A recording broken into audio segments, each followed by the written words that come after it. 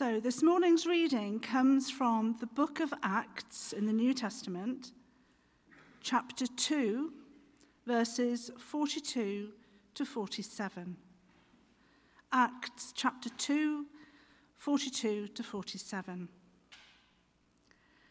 They devoted themselves to the apostles' teaching and to fellowship, to the breaking of bread and to prayer.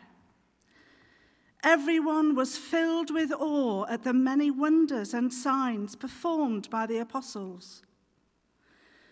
All the believers were together and had everything in common. They sold property and possessions to give to anyone who had need. Every day they continued to meet together in the temple courts. They broke bread in their homes and ate together with glad and sincere hearts, praising God and enjoying the favor of all the people. And the Lord added to their number daily those who were being saved.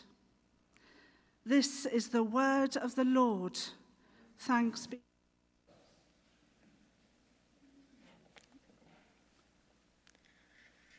Have music stand, will travel.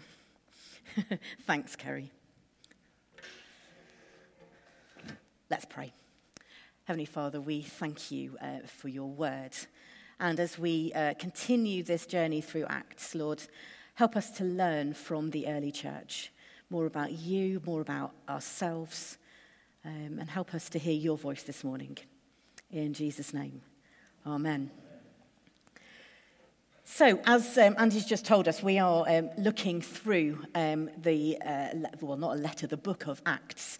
And I've decided to do a very bright PowerPoint this morning, so hopefully that inspires you as we think about this book and these words from Acts 2 this morning. So the last few weeks we've thought about Pentecost, and last week we thought about the second part of Peter's sermon. And over the coming weeks we're going to discover more about the early church in Acts as we journey through it.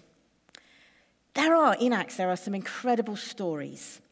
There are some challenging stories, and all of which can help us. They can help us as God's church. And at the end of Acts 2, the reading that we just heard, we have this first description, really, of a Holy Spirit-filled church. A church which, as we heard last week, suddenly has 3,000 new members. Wouldn't that be amazing? Yeah, it would be good. I don't quite know where we'd put them all. It would be a little daunting as well. But that's the nature of what had happened. 3,000 people added to their number. So what we see here in these verses, these very few verses, is a description of a Holy Spirit-filled church. The church empowered, the church filled, the church equipped by God's Spirit. And so what does a Holy Spirit-filled church look like? What does it look like in 2022, or what could it look like in 2022? What if we found ourselves next week with 3,000 new members? What would we want those people, what would we want each person to know about what it means to be part of a Spirit-filled church? Imagine what that would be like. Well, after the events of that first Pentecost and all the excitement that had gone on, what happened next? Well, they went to church. Actually, they became church rather than went. It hadn't really, we don't really get them. It's not called church until a bit later on. And of course, there will have been some of those 3,000 that will have gone back to their home countries. But a lot will have stayed in Jerusalem. And obviously here we have a description of what happened in Jerusalem. And the first thing to highlight in these words from Acts is that all the people are described as being devoted. Devoted. Devoting themselves, which of course means to give your all to something. To be full of love for something, not to be half-hearted. It's really sad, I know, but I can't help thinking about the song Hopelessly Devoted to You at this point. I know it's really cheesy, but that's the way my brain works. But devotion, well, it's giving your all. It's singing a constant love song to Jesus, if that image helps you this morning. And I wonder whether that's a challenge for us in today's world. Are we devoted? Are you devoted? Maybe the question should be, what are you devoted to? Or who are you devoted to? Who gets your devotion? And so there's 4 things that I want to bring out of this passage this morning about what a Spirit-filled church looks like and what a Spirit-filled church is devoted to. So the first thing to say is that the Spirit-filled church is devoted to the Word. Actually, in this passage, in Acts, it says, to the apostles' teaching. Suddenly, 3,000 people, as we know, have been added to their number and more over the coming days and weeks and months and years. And one writer says it must have been like the apostles suddenly setting up a school for 3,000 people to attend kindergarten. Imagine doing that. Any of your teachers are going, oh, no. And so teaching was vital. The apostles were teaching the words of Jesus, inspired by the Holy Spirit. And of course, those words have provided us with so much of the New Testament. And of course, that's how we take it now. This devotion to the teaching is, of course, the devotion of the teaching of God's Word, of the Bible, of Scripture. And I have to admit that when I read these words at times, and I feel a bit embarrassed. I feel embarrassed about my lack of devotion. How often do I find myself playing Wordle instead of being devoted to the Word? Anyone else in that position? You get up in the morning, oh, let's see what today's Wordle is. If you're not sure what that's about, ignore me. Don't get into it. Instead of going, okay, what does God say to me in his Word this morning? How many of us read God's Word frequently? How many don't read God's Word or the Bible outside a church service? It's really important that we spend time learning together, learning from one another. And of course, we're all different in this, aren't we? We've got different pressures on our time. But let's pray for a growth in passion and devotion to God's Word for ourselves and, of course, amongst his people. And I don't know whether you're like this, but I certainly know from experience that devotion grows the more I spend time doing something. So we're going to become more devoted to God's Word the more we read it. But notice also that the apostles don't just teach. They perform signs and wonders as well. You know, it wasn't one or the other. It wasn't that some did the teaching and others did the signs. It was both. Both, and of course, both taught something and teach something of who God is. The great preacher and teacher, John Stott, says this: the Spirit of God leads the people to the Word of God. It's a good line, isn't it? The Spirit of God leads the people to the Word of God. How often have you heard a story about God at work and it has led you to his Word? If you've got a story of how God has been at work, I would love to hear it. Do let me know. Or talk about those stories amongst yourselves. But as you do so, allow them to show you to God's Word and what God is saying to you through those. So how are you devoted to God's Word? How are you reading it? Are you part of a small group? It's a good thing to do if you're not. Of course, if you want any advice on what's out there, we'd love to chat to you and give you advice on that. If you need material, there's loads out there. So do come and chat. So a Spirit-filled church is devoted to the Word. Secondly, a Spirit-filled church is devoted to one another. We read in this passage that they were devoted to fellowship, to the common life, that they had everything in common and were together. They met together every day. Can you imagine that? So they were devoted to fellowship, and I don't know about you, but when I hear the word fellowship, I think of it as a little bit of a churchy word. And I have to admit, it makes me think of turquoise china cups and quiche. That might just be me. I'm sorry if it doesn't do that for you.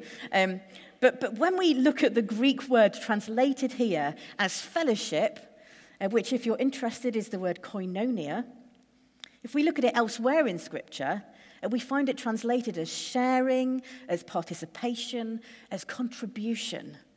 And so actually this word we have as fellowship is about generosity. And in the light of these verses in Acts 2, we see it being something that's alive, something that is active, something that is beautiful.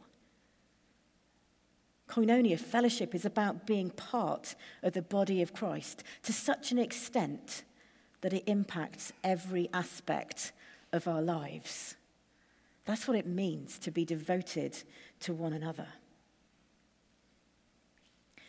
Just for a moment, I want to encourage you to think back to the start of the pandemic. You might not want to do that, but just think back to what it was like.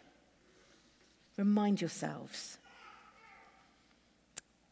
During the pandemic, the church was scattered, weren't we?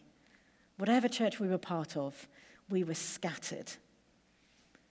We did somehow find ways to have fellowship with one another due to the incredible technology that we have. But I don't know about you, but I found it so hard to be physically away, apart from other people, particularly because I lived on my own. And of course, some people are still in that place. But rightly, this Spirit-filled church in Acts were devoted to one another. And I wonder how might we show that devotion to one another. The fact is, it is harder in a larger church because it's so easy to feel missed. And that's why it's even more important, possibly, to be part of something smaller, to connect with a smaller group of people. But actually, when we look at this passage, there's a reminder here that they were all devoted to one another. Not just a few. They were all devoted to one another. Now, of course, we could argue that life was simpler then. But I wonder whether that's a challenge for us. Maybe life has got just a little bit too complicated. Is there a way that we can simplify our lives? I know that is actually really challenging. We start looking at our diaries and think, well, that has to happen. That has to happen. How on earth am I going to simplify my life? But I wonder whether there are things that we could do. I'll just put that out there for you. But I just want to also add that the fact is that if you are a Christian, if you have faith in Jesus, then you have fellowship, you have koinonia with others. You don't earn it. It's something that is yours by right because of what Jesus has done. We've already been reminded this morning that God is our Father. Earlier in the letter of 1 John that Andy quoted earlier, we read this in verse 7 of chapter 1. But if we walk in the light, and he is in the light, we have fellowship with one another. We have fellowship with one another. Why? Well, because of the blood of Jesus, his Son, which purifies us from sin. If you're a Christian, then you have koinonia with everybody around you. So how do we see koinonia played out in this passage in Acts? Well, we read that all the believers were together and had everything in common. They sold property and possessions to give to anyone who had need. And if you start thinking about those verses, they're actually quite challenging, aren't they, for our lives today? But what we can take from those verses is that being part of the koinonia, part of the fellowship, means caring for the poor and the needy, for those who are lonely, those who are isolated. It's interesting, I recently read through Leviticus, just because why not? And I saw in there this sort of striking importance of caring for those in need. caring for the foreigner, as they're described there. The importance of caring for each other, whoever we are and wherever we are from. And they're challenging verses in Acts 2 because it seems that, well, it looks like they sold everything and gave to those in need. Does that mean that we have to do that? Well, there's no sense that this was compulsory. It wasn't you must sell everything. But of course, they did it out of love. So having things wasn't forbidden because later it says they ate in their homes. So they had homes, they lived somewhere, so they still had things. But actually, we can look back into the Gospels and see that this isn't a new concept. Jesus and his disciples, well, they shared a common purse. They shared things together. So these early Christians, this early church, shared everything together. But of course, that only works when everyone is together in it, when there is a sense of unity by the Spirit. Because as soon as there's anything difficult or anything that brings tension, there are going to be complications. So it is a challenge for us. But there's things that we can learn from the early church in that, in how we care for one another. As I said, the meaning of koinonia is partly about generosity of ourselves, generosity of our time, generosity of our possessions, of our money. And of course, that means that we are all called to generosity to one another. How might that be for you? We're told in this passage that they sold property and possessions and gave to everyone in need. And I wonder, how much do we hold on to the possessions that we don't need? And I believe the pandemic has taught us something about that, realizing what we do and don't need, but how quickly we have gone back to what it was like before. But maybe in this massively challenging time of the rise in the cost of living, maybe that helps us to refocus a bit. And so there's no doubt that this will look different for us in 2022. We are in a different time.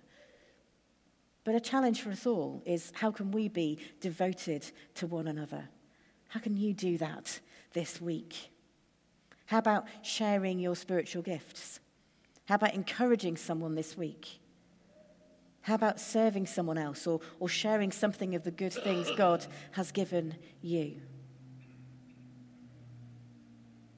And of course, this isn't just about our relationship with one another and being together physically. It's about our relationship together with the Father, with the Son, and with the Holy Spirit.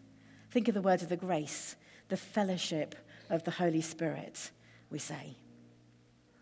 So we are in fellowship, koinonia, together with our God, who is three in one.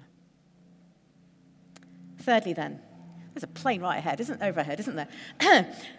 Hello.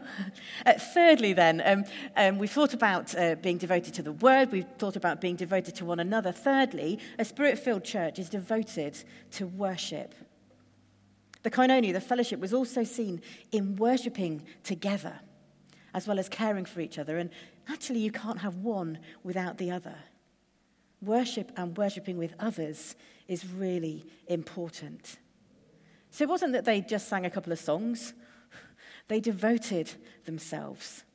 They met daily, we're told, in the temple courts, the very place of worship. They met in their homes. They broke bread together, being thankful for all that Jesus had done. They devoted themselves to prayer. They praised God. They were filled with awe. Now, I love worship. I love to worship. But so often I squash it into one aspect of what it means to worship. I give my all as I sing songs with others. But do I devote myself to worship in other ways? Do I see worship too much of an individual expression? And of course, there is a place for that. But it's also clear in this passage that worship is about worshipping corporately, together. It's about being with others, building each other up, praying together, eating together, sharing lives. That is all part of our worship. So maybe it'd be better, rather than to separate worship and one another, but to see worship and fellowship as being part of the same thing. And what it shows us in this passage, that worship was about all their lives. Every day they met in the temple courts. They also met in their homes. They devoted themselves. I wonder what that might look like for us. And of course, we read also that they devoted themselves to the breaking of bread. They broke bread in their homes. And it's worth just briefly explaining a little bit more about what it might have meant to break bread. Through the apostles' teaching, they would have known that Jesus had taught them to remember him at the meal table. It was more than just eating together. But as they broke bread, as they ate, they did so to remember Jesus. It's interesting, in the NLT, the New Living Translation, verse 42 says it like this: all the believers devoted themselves to the apostles' teaching and to fellowship and to sharing in meals, in brackets, including the Lord's Supper, and to prayer. So they may have done something more formal at times, as we do. But it was a regular part of what they did. And maybe that's a challenge for us. And as you have your lunch today, whether you sit down with your household over a meal or whether you're on your own, recall what Jesus has done. Break bread or whatever it is you're eating, and thank Jesus for his sacrifice. You could do it whenever you eat. When you say grace before your meal, remind yourselves of Jesus. Of course, that's a little bit of a challenge for us if we live on our own, but I'm going to have a go at doing that myself, so maybe we should keep each other accountable in that. It is, of course, part of our worship. And the good thing is that today we're having communion, so we're doing it on a more formal scale this morning, even though the bread has actually already been broken for us. But I'd just like to say, actually, this is the first time I will have presided at communion and given out wine for over 2 years, because we weren't doing it where I've come from. So actually today is a really special day for me, and how I have missed it. And it will be really special later. Finally then, and I'm aware of time, so I'm going to do this very briefly. Finally then, a spirit-filled church is devoted to witness, or to witnessing, as I put there. The fact is, this church didn't keep Jesus to themselves. Just as much they were devoted to the word, to one another, and to worship, they were devoted to witnessing. Mainly, I'm sure, because they were devoted to the other three. And when you see someone or some people devoted to something and to one another, you want what they've got, don't you?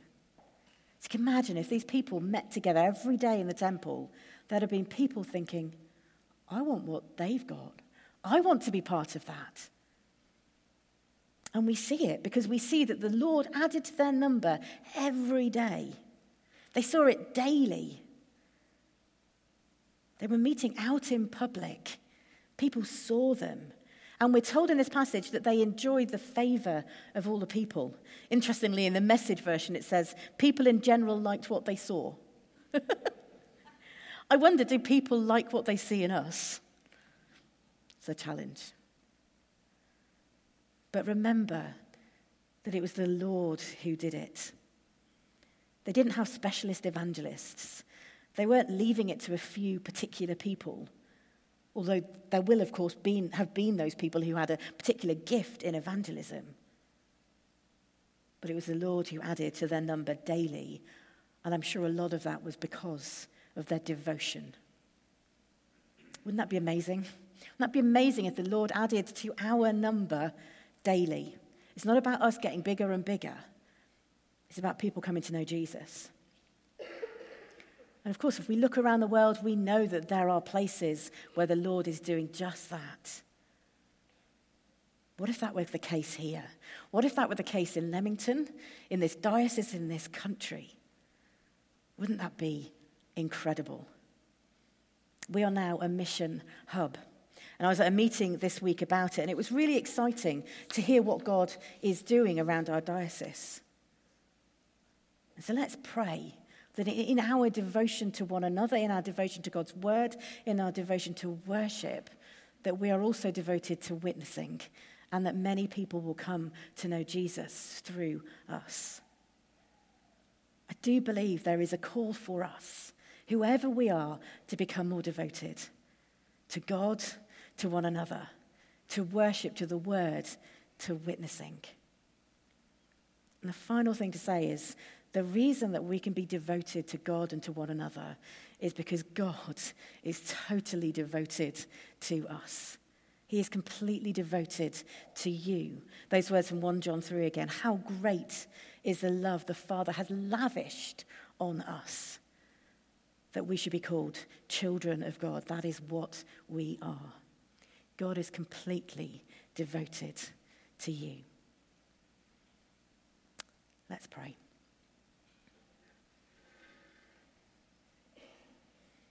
I want to encourage you, if you're willing to stand. We've been sat down for a little while as we give this time briefly to the Lord.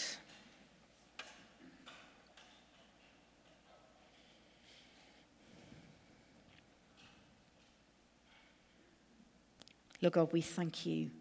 We thank you that you are devoted to us, that you love us, that you have lavished your love on us as our Father.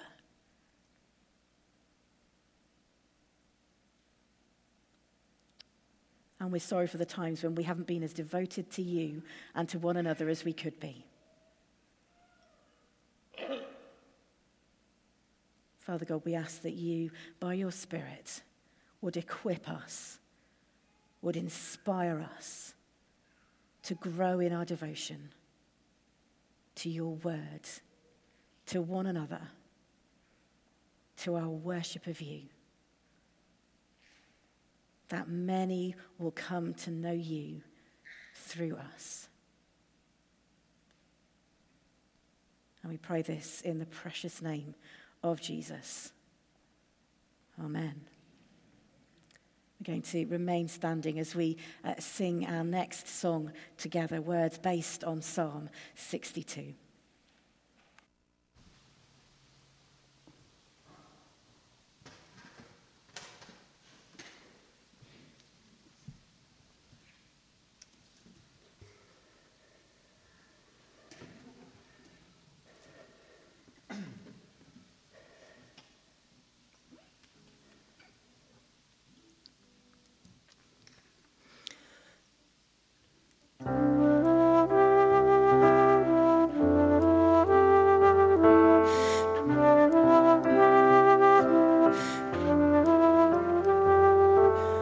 soul finds rest in God alone, my rock and my salvation, a fortress strong against my foes, and I will not be shaken. Though lips may bless and hearts may curse, and lies like arrows pierce me, I'll fix my heart on righteousness. I'll look to him who hears me. Oh, praise him, hallelujah, my delight and my reward, everlasting, never failing, my Redeemer, my God. Find rest, my soul, in God alone, amid the world's temptation. When evil seeks to take a hold,